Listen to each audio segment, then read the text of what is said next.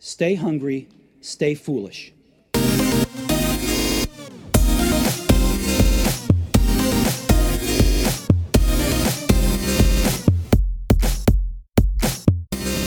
So now on the Innovation Show, we welcome one of the world's most respected thinkers on the interplay of technology and society, helping a diverse mix of clients that include government agencies, NGOs, corporates and arts organizations to become future literate and adapt their cultures and strategies to squarely face the questions the future is asking of them.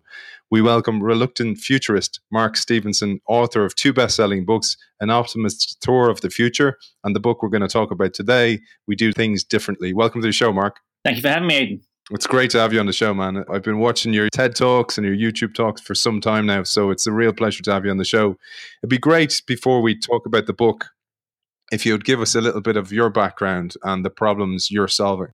My background, unemployable dilettante is my background. I have a degree in computing science from a long time ago, but really I wanted to be a musician, so I spent 10 years doing that.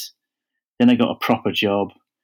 Then I hated that, and then I sat down and thought, what do I care about, really? And I cared about cynicism and combating it, because I feel that cynicism is the ultimate enemy of the future. And I also sort of found myself getting slightly annoyed about being smart and thinking about systemic problems being seen as a bit uncool. If you wanted to sort of go and save the world and think about science and technology and justice and compassion, those sort of things were seen as a little bit kind of, what weirdos did, and I thought that's surely wrong. So I decided I'd dedicate the rest of my life to promoting pragmatic optimism, which is having a really bold dream about the future and then working out how to go and get there. And then the next step was obviously to become a stand-up comedian, because I wanted to learn how to communicate those ideas to every kind of audience. Lots of this stuff is written by geeks for geeks, and that's good. I'm one of the geeks myself, but I kind of figure that we have sequence the human genome, climate change is happening, these things are important to you, whatever your background or interest, and I wanted to kind of work out how to communicate all that stuff.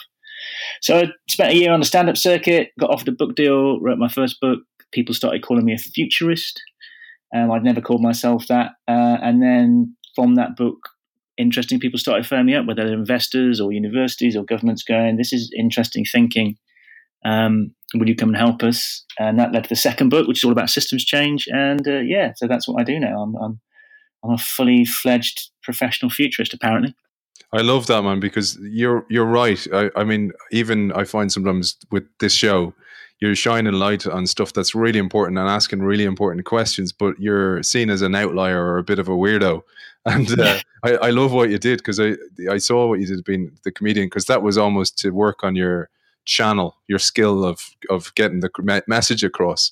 But there's a great line you have in the book, and it was when you were talking about Dr. Erika Seiger, and it's when she was getting death threats, and we'll talk about this in a little while, but you say, it appears that those people who question the status quo can expect rough treatment from the incumbents. Yeah, well, the status quo is incredibly well funded, and it's very difficult to get somebody to understand something when their salary depends on them not understanding it. So if you're coming in with something that's different, guess what? The person who's paid to do it the old way isn't going to treat you very kindly. And this is a problem all innovators have. I mean, there's that great quote, I think it's from Nicholas Klein, the trade unionist. So first they laugh at you, then they ignore you, then they try to kill you, then you win. So it's pretty much all the innovators that I work with or have written about, they have incredible stamina. They just keep going. There's a great quote from the guy who wrote The Sopranos, who struggled for years in Hollywood. He said, the road to success is littered with corpses, but they're all suicides. Pretty much everybody I work with has an extraordinary ability to lose a bit less, lose a bit less, but maybe start to get, half the time winning. And then eventually 10 years later, they're the new normal. Yeah, it's amazing, isn't it? And we're going to talk about the people like Samir Brahmachari and these absolutely, as you call them, successful optimists, and how they're winning and how they're actually beating the system. One of the things before we do launch into it is some of the problems you're solving. So you say the world needs to be future literate. It'd be great to get a little bit more understanding about that. Well, future literacy I kind of define as understanding the questions the future is asking and being really aware of them. Philip K. Dick once wrote, reality is that when you stop believing in it doesn't go away. And there's a lot of people who don't want to believe the current reality we have, but unfortunately it's not going away.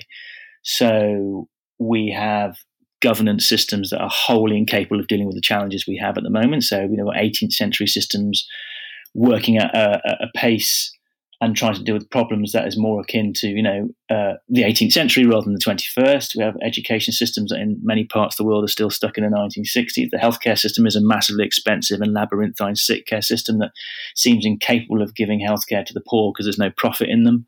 Our soil's being eroded at such a rate that we've probably got 100 harvests left if we don't change that. The energy system is massively unsustainable and expensive and very vulnerable to attack and is visiting on this climate change. And if that comes along and we get past a 2-degree world, then pretty much everything that the human race has achieved pretty much disappears. I could go on. These are some very important questions that are being asked. On top of that, you have all the technological disruption that's coming to your business, whether that's in artificial intelligence or what's happening in genetics, et cetera, et cetera. And you've got all these organizations that simply can't think that way because they're kind of predicated and rewarded not to.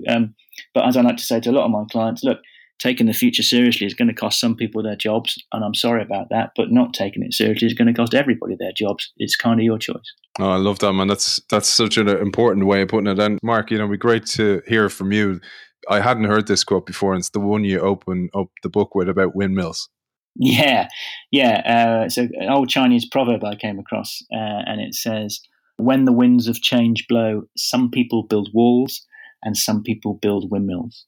And I guess my work is about the windmills because I kind of believe that not only are they doing important work, but they signal a shift in culture to a world where we can see a better future and they can possibly give us a bit of a roadmap and a roadmap to and a window on it. And once you can see it, you can't unsee it. In fact, that reminds me of a point about, how do you move people towards the future? I mean, people say to me, who's your favorite futurist? I always say Martin Luther King.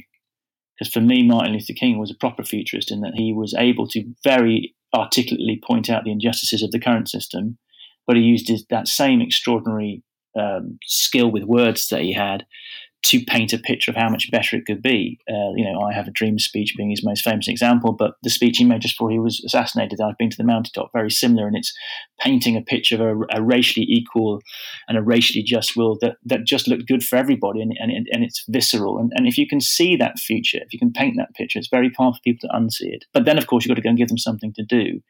And one of the things I like about the people in my books is they kind of have seen that future, and then they've gone, right, I'll have a crack at making it.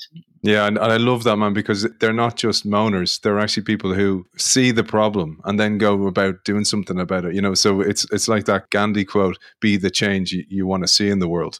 Yeah, absolutely. And certainly I feel very strongly, and I think many of the people I work with feel that if you have seen a problem and you are in a position to do something about it, because obviously some people aren't, if you're in an oppressive regime and you're worried for your life or you haven't got enough food to eat, it's not your job to go and save the planet, it's your job to get yourself safe.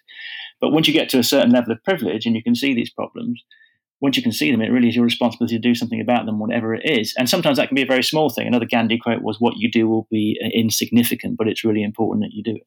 So if you just change your shopping habits to buy more ethical products, that's one thing. If you change where you invest your pension, these are simple things pretty much anybody past a certain level of privilege can do, and it's getting them to understand those levers are there. Brilliant. Well, let's get into talking about some of the windmill builders, and it'd be great to start with. I felt this guy was a real hero, and they all are. But Jamie Haywood. Yeah, well, Jamie is an extraordinary character when. And he's quite intimidating bloke as well. So his brother, Stephen, got ALS, which we know as motor neuron disease over here, and in America they sometimes call it Lou Gehrig's disease. And this is, basically a death sentence. Most people, once diagnosed, don't last more than 4 years. And the most famous person who had it was Stephen Hawking, who recently died. And he was a massive outlier in living as long as he did. Jamie has no medical training, is a mechanical engineer, I believe, decides he's going to quit his job and find a cure for ALS. So 3 days after his brother's diagnosed, he moves back to Boston, where his family and his brother are, sets up in the family basement and wants to create the world's first not-for-profit biotech medical research company.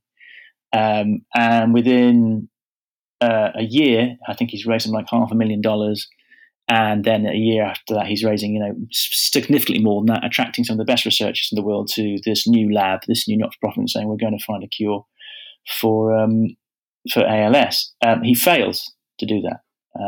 ALS is an incredibly difficult disease to attack for all sorts of reasons.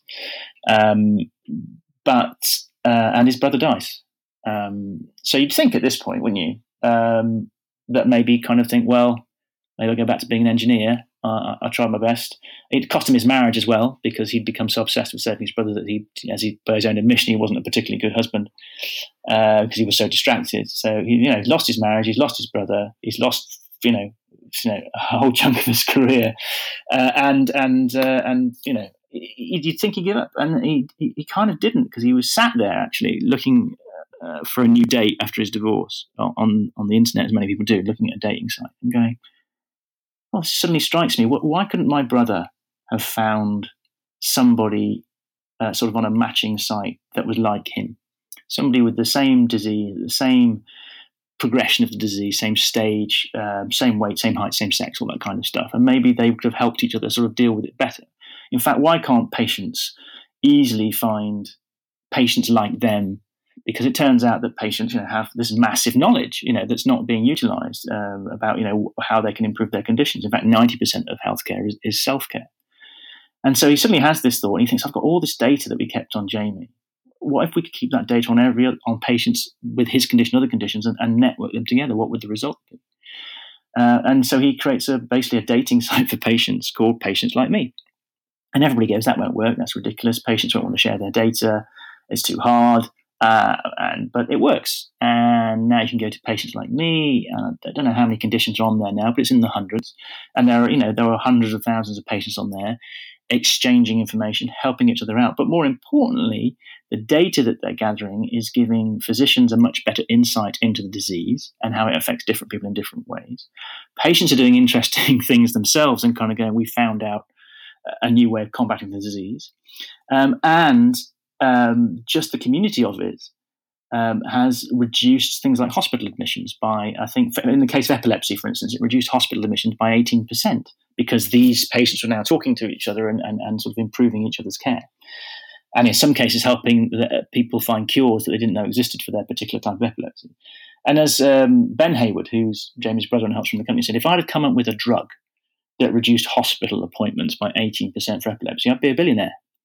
But what they'd actually done was network patients together. And now drugs companies are piling into patients like me going, you can help us see how our drugs are working in the real world.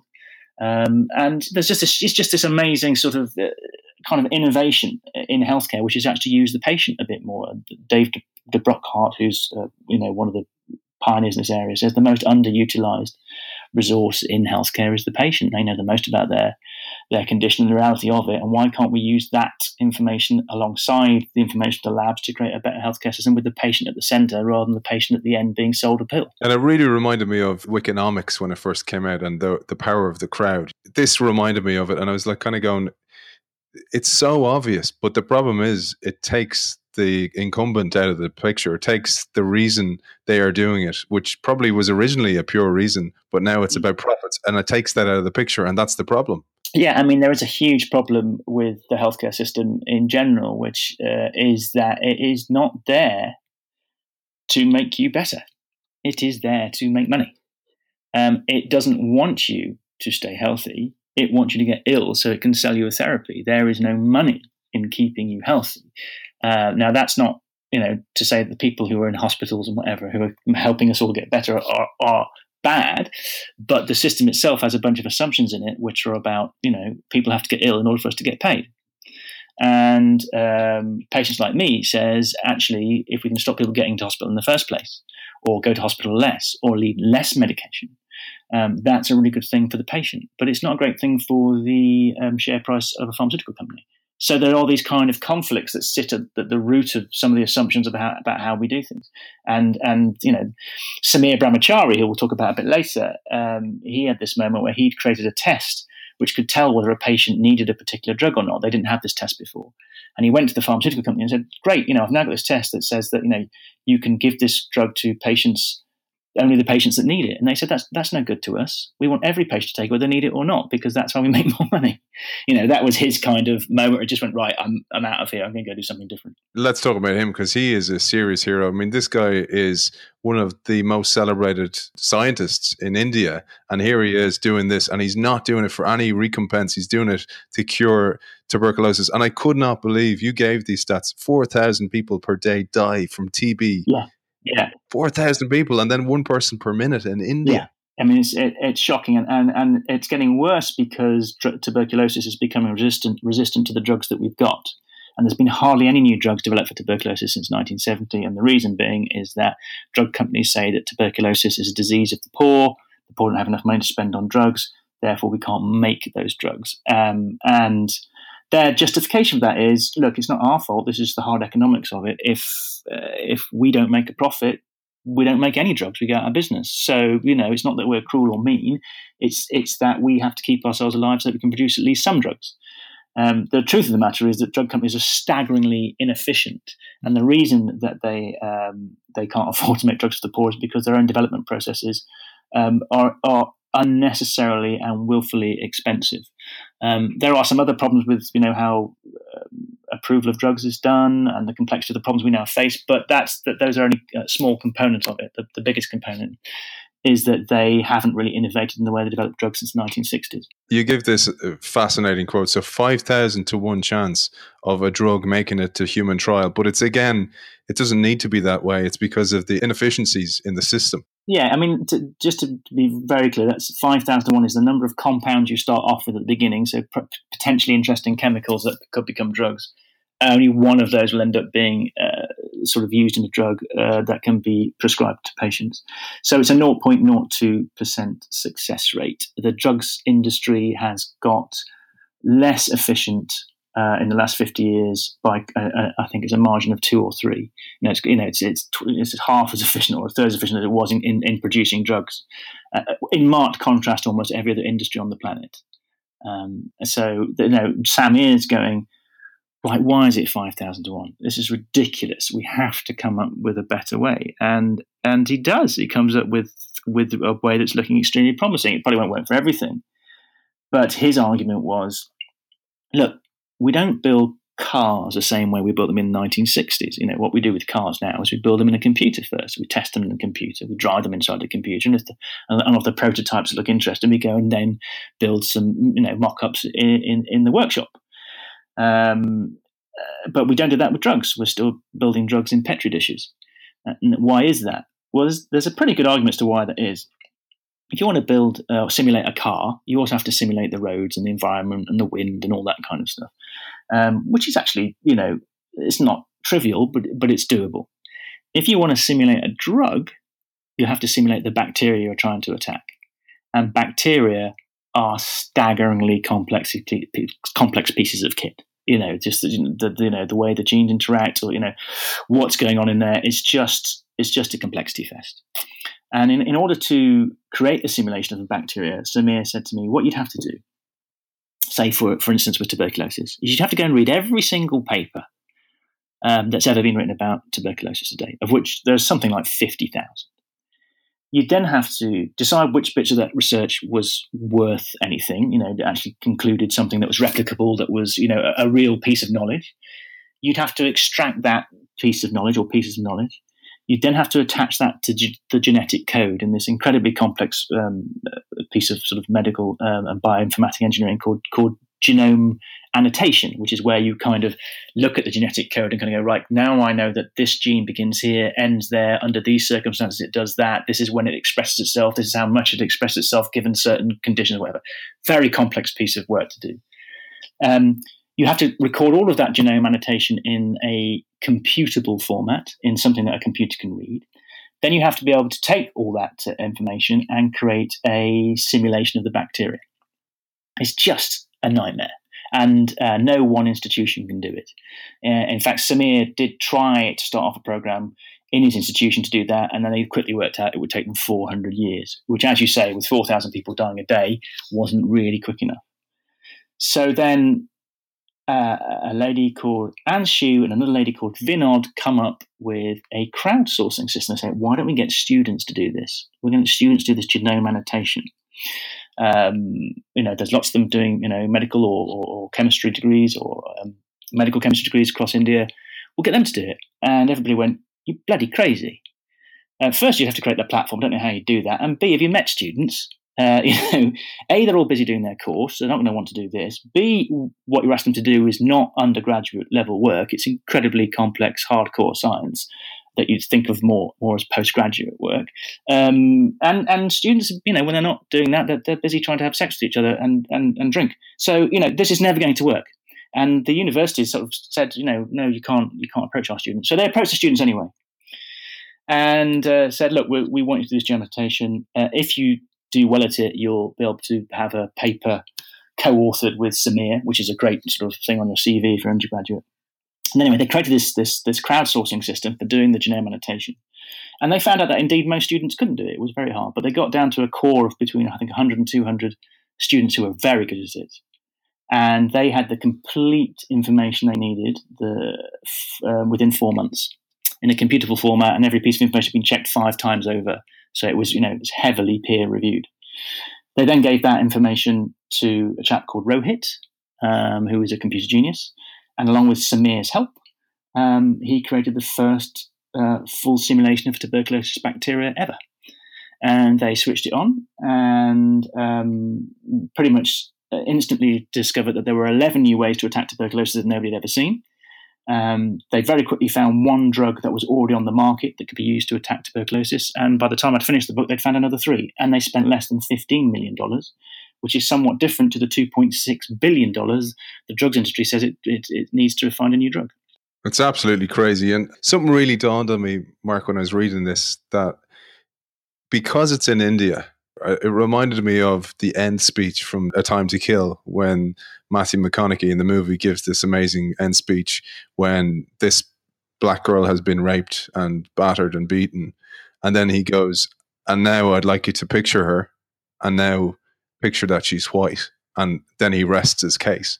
And I felt this a little bit, that there's this kind of Western approach to India, that it's kind of like, well, it's, there's overcrowding in India, and it's kind of probably self-policing in a way. But then you say in the book, and you don't do this purposely in the book, but I was shocked to read in the book that you say 2 million Americans become infected with drug-resistant bacteria every year, and 2,300 die. And I went, you know what?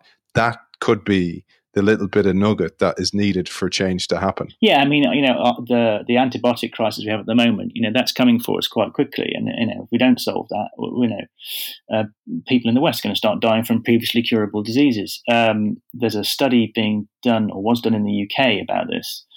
And the guy who ran it, I forget his name, but he said, people are going to come gunning for the pharmaceutical industry just as they came gunning for the people in the financial industry because of this lack of, foresight. And he should know, because he was the ex-economist of Goldman Sachs, the guy that got to do it. So, the drugs industry has a fundamental misunderstanding of what its job is. It is motivated by the wrong things. It's created systems that protect people from that reality. And I say that with a great deal of affection for many of the people that work in it, including some members of my family. So they're all trying to do good work. But there are some underlying assumptions about how you go about healthcare and drug development that just simply don't work anymore.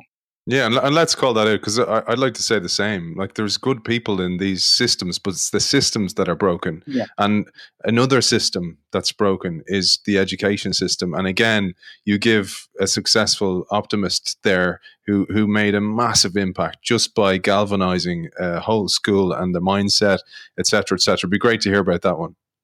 The education system is, in the UK in particular, is still obsessed with only valuing the things that it can measure, which is, that's important to a certain extent. You need to value all sorts of things. So they can measure literacy and they can measure numeracy, and it's important that those things are well catered for, and we have numerate and literate citizens. But with the pace of change that's coming, particularly with artificial intelligence taking a lot of middle class jobs, you've got to build an economy of things that that the machines can't do. And that's actually a bunch of skills that are very hard to measure. Your ability to ask the right question. How empathetic are you? Can you work in a team? All that kind of stuff. Caring. These are things that you can't really measure. So anyway, my now mate Carl, head teacher, goes to a school which is considered pretty much the worst school in the UK. It had 14 head teachers, in 7 years. Kids turn up there. It's in a very rough housing estate in Lincoln. Kids turn up there at 4 years old, still in nappies, without very much language. On his first summer there, the local drug dealers burnt down half the school. So, I'm not painting a picture of a nice suburban middle class, place. This is a rough school, failing school in a tough area. 2 years later, it's considered one of the best schools in the country. And the most important thing about that was he didn't change a single member of staff. So when he got there, he was told, fire all the staff because they're the problem. And he did say they were pretty much the worst teaching staff I've ever seen in my life. And 2 years later, they were considered some of the best teachers in the world. So that proved to him, and I think to me, that it's not necessarily the staff or the students that are the problem. It's the system in which they're being required to work in. So he then went and did some rather, very simple systems change from within the school. I mean, one of the things he said is that the aspirations were right down for a start. Nobody expected for any of those kids to go anywhere. So and the teachers never expected their careers to go anywhere. So he said, first of all, turned around and said, right, this is going to be the best school in the country, within 2 years. Nobody laughed at them, but he said, no, I'm setting that expectation. And then he started to get the students and the kids to work together on learning how to build their own school and getting into discussion about what education should be. It's interesting that teachers, once they get into teaching, very often don't do much learning from each other. And so they kind of got rid of all the seats in the classrooms, because kids don't learn sitting in rows, especially kids, from tough backgrounds. You're not going to get them to sit down. So, they removed all the seats in the classroom. Kids started working on projects rather than subjects, where they were interested in something like space travel, and then would learn all the subjects they needed, whilst following this one inquiry. He did a whole bunch of stuff that's actually well proven in academic education research that works very well. And 2 years later, it was acing all the measures that Ofsted wanted. The special needs kids were outperforming the national average for apparently normal kids, etc., etc., etc. The rather unfortunate caveat to this story is that because he was succeeding, but succeeding in a way that the Ofsted and the Department of Education didn't like, they came gunning for him, and he's left the school now because of stress, basically, and he's had to hand it over to somebody else because they just tried to bully him out of his job.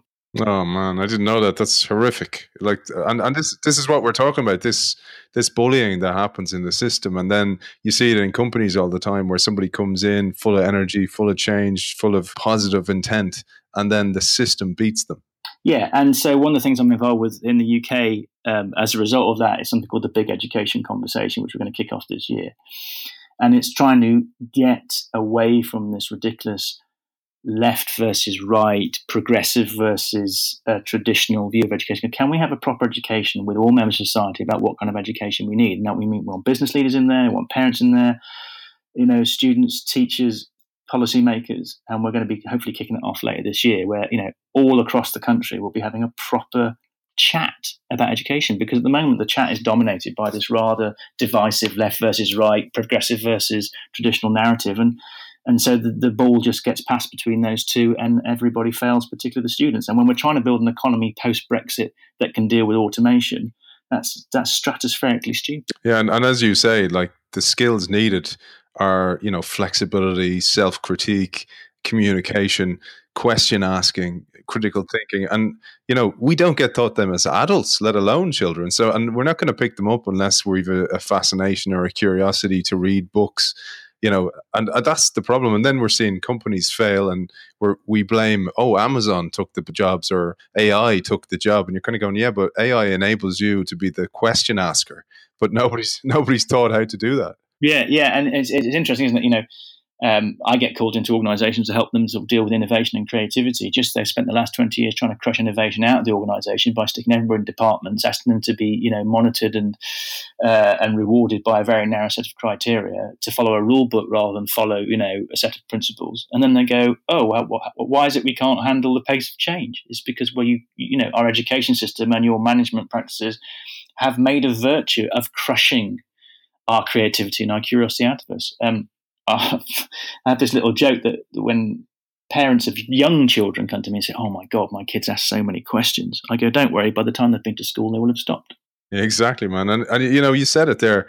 They bring you in and they've pressed the eject button on people like Carl Jarvis, who's trying to change the education system. They've made those great people who should be empowered and energized leave. Yeah, and but Carl's done his job, and he did an excellent job, and he's lit a touch paper in all sorts of places, and there are lots of other people carrying on that work, and he's given I don't know, his 20 years of his life to that, and he deserves a bit of a rest, quite frankly. But yeah, he was definitely bullied, and there was talk of a legal challenge, but of course the legal challenge for a Department of Education is going to cost the school $300,000, which when it's already being beaten up is very hard for it to go for. Carl echoes what you said in the book again about Dr. Erica Seiger.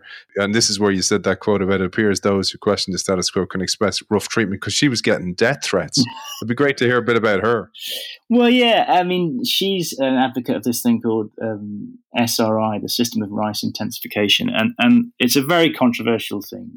Basically, what is it? It's about promoting something called agroecology. Agroecology is really just the science of understanding how nature is so bountiful and then tweaking it a little bit to give you, really good yields in your fields. Now, at the moment, the way we get the great yields in the fields, is we do agribusiness. We get rid of everything except one crop. We stick loads of fertilizer in. We stick pesticides in to control the pests that are now heading towards that crop because there's a whole load of it of their favourite crop, etc., etc. And the fertilizer, reduces the integrity of the soil, which is around how we have soil erosion. Those crops are very thirsty, which now means that the water table is dropping all around the world. Agroecology, by contrast, is really just saying, look, actually, if we just tweak nature a little bit, maybe we have a couple of crops in the same field at the same time, maybe just plant a little bit differently, maybe just weed a little bit differently. We can rely on the rain. Nature relies on the rain. If we understand it a bit better, you can get the same yields. And so I went off to see this working, because there was a lot of controversy. People saying this is ridiculous. There's no way this could work. So I thought, well, I'm going to go have a look. And so I went off to Northern India and had a look, and saw the results for myself. But academic rice scientists, for instance, who spend a long time promoting particular types of rice, that give particular yields, and being very keen on GMO. And I'm not anti-GMO, by the way, but it's, they had their kind of, this is how we do it. And there's no way you can get the same yields with a small subsistence farmer changing the way he plants his rice. It just can't possibly work. And rather than kind of embrace that idea, they said, well, there's nothing new. And there anyway. And even if, and therefore it's not a thing. So they kind of say it's not even a thing. And then when it did succeed, they say, well, you're lying. It's just hilarious. And you go and read, senior academic scientists writing blog posts and articles where the language is that you'd expect in the playground. It's completely ridiculous, but this is not uncommon. Scientists are as prone to vainglorious defense of their ideology as anybody else, or bad scientists are. There are some incredible scientists out there who don't have that. But scientists are as human as everybody else, and if you challenge their cherished theory or their discovery is shown to be not as wonderful as they think it might have been, then they can go off on one. I think some of the stats that you give are fascinating and will give people an idea of actually the problem here, because I think, again, these are stats and these are problems that are not talked about. And I'm talking here about the 1961 world's population was only 3 billion. In 2011 it was 7 billion, and it's heading towards 10. In the same way, we have death from famine plummeting 200-fold. So we're heading towards overpopulation. If there's food not coming through, and it's not healthy food, and it's not, nourishing food, we're facing a massive problem. Yeah, the good news is that the population growth rate is dipping off massively, and it will stabilise, depending on which estimate you look at, it will stabilise between 9.5 and 11 billion people. The problem is if we try to feed 11 billion people with the systems we're currently using, these ones that rely massively on fertilizer, huge amounts of fresh water, huge amounts of pesticide, etc., that's all going to collapse. There's probably less than 100 harvests left. So we have to go over to a new system, But the UN is saying this now. The UK has just started to put in measures to say actually farmers are going to have to start improving the soil health. So that's here in the UK. So these arguments will be won. They'll have to be won because no government wants to see millions of its people starving to death. But the status quo, the people who sell the fertilizer, their lobbyists are going to be working like crazy because they have the viewpoint that short-term profit is better than the survival of the species, which is why we should all fuck them. That segues nicely with the work of Peter Dearman and his refrigeration solution. And I couldn't believe this, man. Again, these are stats that people are just unaware of. Half of the world's food is thrown out because of refrigeration problems. Yeah, well, it's between 30% and 50%, depending on where you are in the world. And it's thrown out not after you've bought it, it's thrown out before you have. So particularly in hot countries, if you harvest, say, a mango and it's 20 miles to market, on that 20-mile journey, the sun is basically trying to kill the mango. It's rotting, it's wilting, it's whatever. So in the West, we have cold chains. In fact, I think it's some ridiculous statistic I can't quite remember, but I think 70% of every piece of food that you eat has at some point been through a cooling process or a refrigeration process. 16% of electricity in the UK is spent on cooling.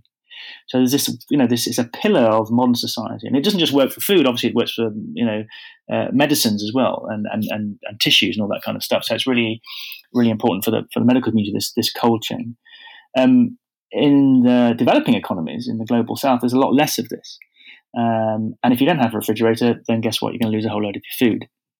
The great irony is that if you want to go and build a refrigeration system, at the moment you'd power that by fossil fuels. And guess what that does? Well, that heats up the planet. So you're trying to cool down your food by heating up the planet. Peter Dearman invents an engine that runs on liquid air. Actually, liquid air engines have been around for 100 years, but he does a little neat trick with a can of antifreeze, which I'll let people read about because it's quite crazy. That boosts the efficiency of the engine. But liquid air, of course, is at minus 195 degrees centigrade. So the engine now not only gives you power, but it gives you refrigeration for free. And it's a non-toxic fuel that you can make anywhere in the world because compressing air is not a difficult thing to do. Liquidizing air is not a difficult thing to do.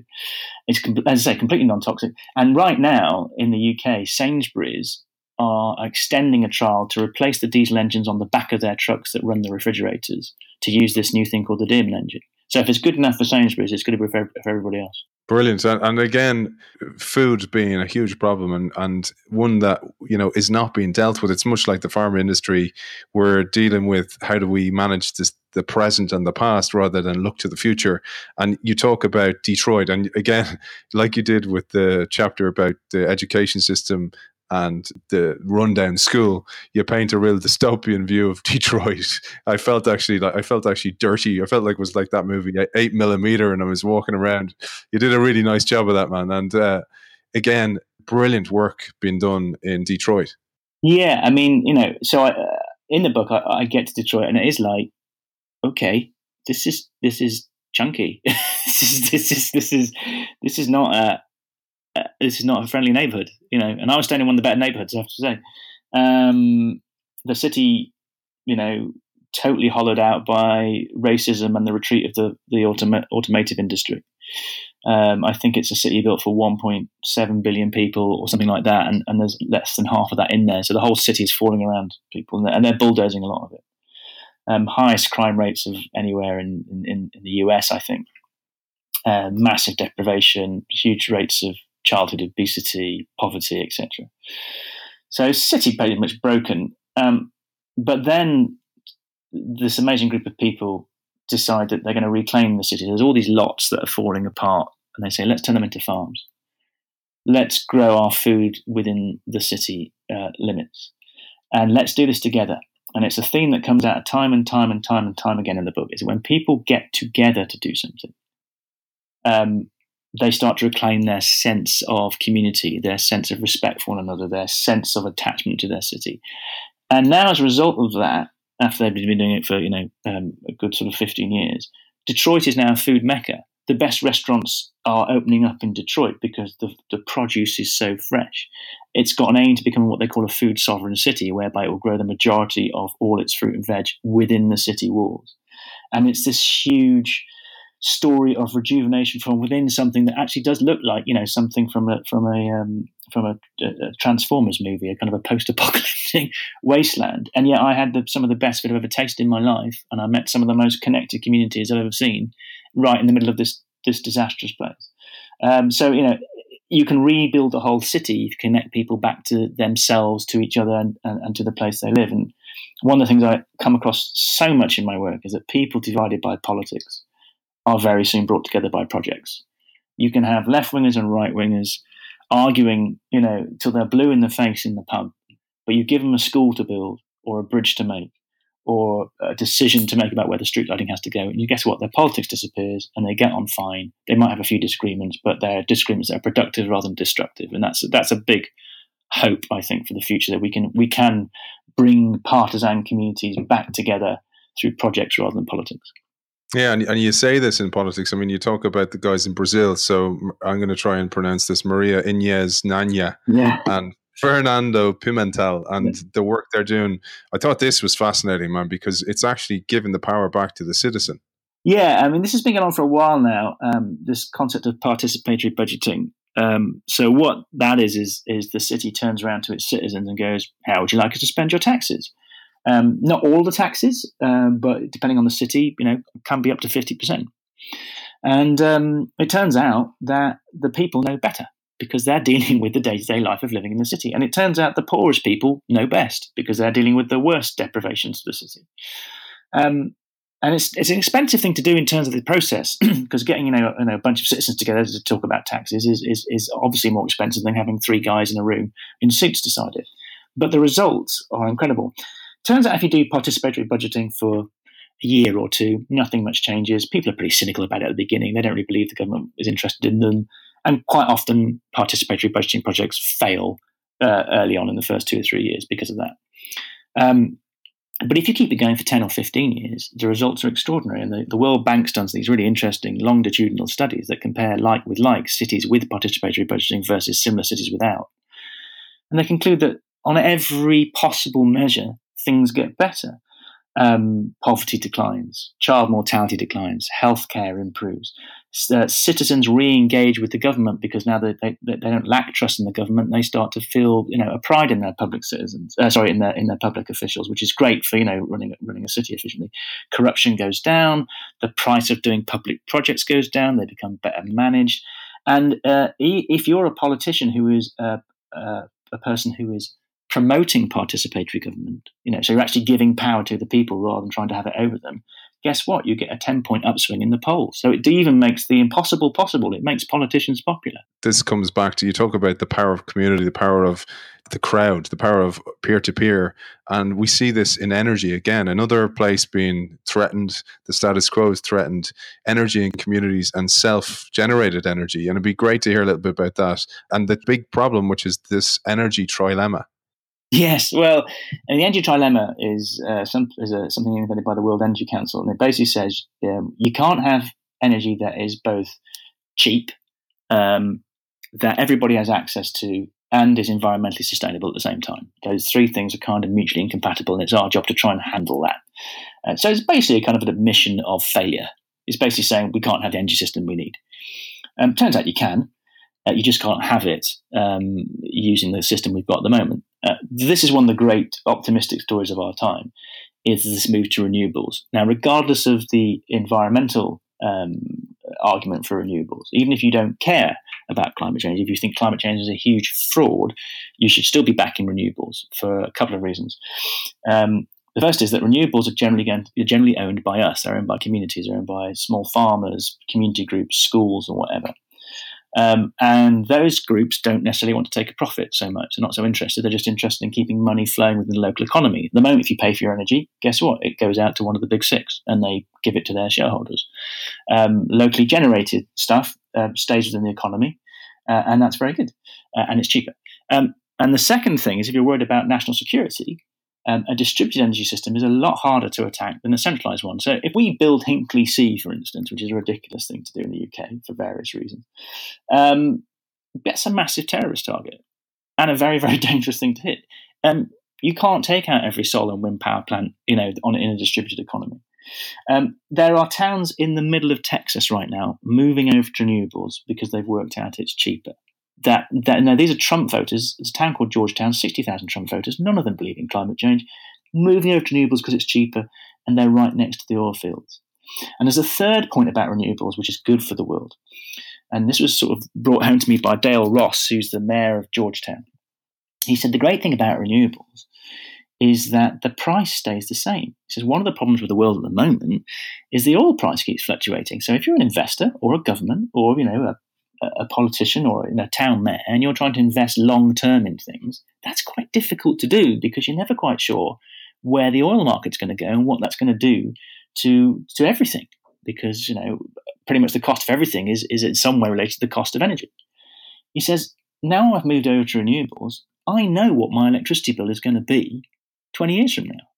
And I know what price I'm going to be paying. So when it comes to doing big municipal projects, when it comes to me investing in hospitals and roads and schools, I can do that with a lot more confidence. He said, even if renewables were more expensive, that stability gives me, a much better platform to govern on than the current oil-based system.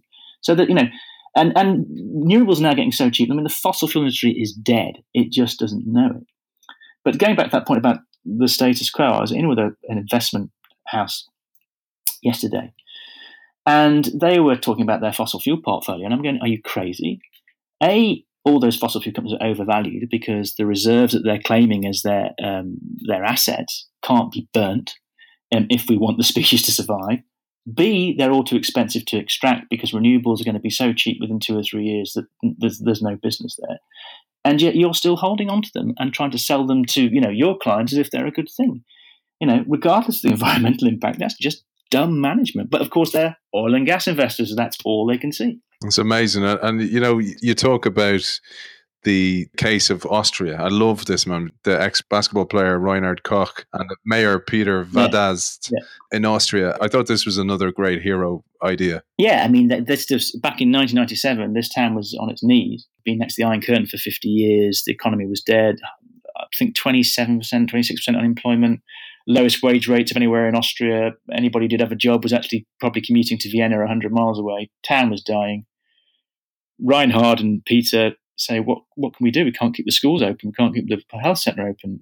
Where can we save money? So they did an audit of what everybody was spending money on. The biggest bill for the town, for both the municipal government and the citizens, was energy, of which they worked out they were spending something like €6 million a year in a town of 4,000 people. So they said, right, let's take control of our energy system. That we won't take a profit, and we can plough that money back into the local economy. And this is back in 1997, by the way. So back then, that was just seen as the most heretical, crazy, stupid idea. And that's the reason I went there, because they've been doing renewables for 20 years. And therefore, they've made every mistake you can make, and they've learned every lesson you can learn so far. I tell the story of how they went about turning the town over to a community-owned renewables energy system. The people that tried to stop them, who nearly succeeded in a couple of occasions. But now the town is booming. So it's got full employment. It's growing. They were able to start investing in the local economy because they had all this sort of revenue staying within the local area.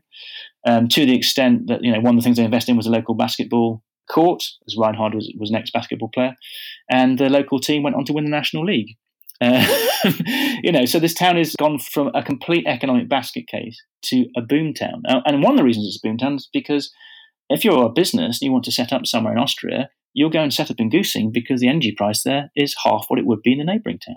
So it's just a win, win, win, win, win, win, win. It's brilliant because it reminded me of the school, of bringing this broken school and actually not changing people. And he didn't, he didn't bring in new people into the town. He just changed a certain dynamic, and all of this came out of it. All this good came out of it. But I thought it was really interesting that even though they create the fuel from waste gas, they still have to use the grid to distribute it. So there's still an intermediary there. And I was thinking about the world of blockchain and how that can take out the system in the future. Yeah, well, this is the big thing that not many people are aware of at the moment, but is going to change everything.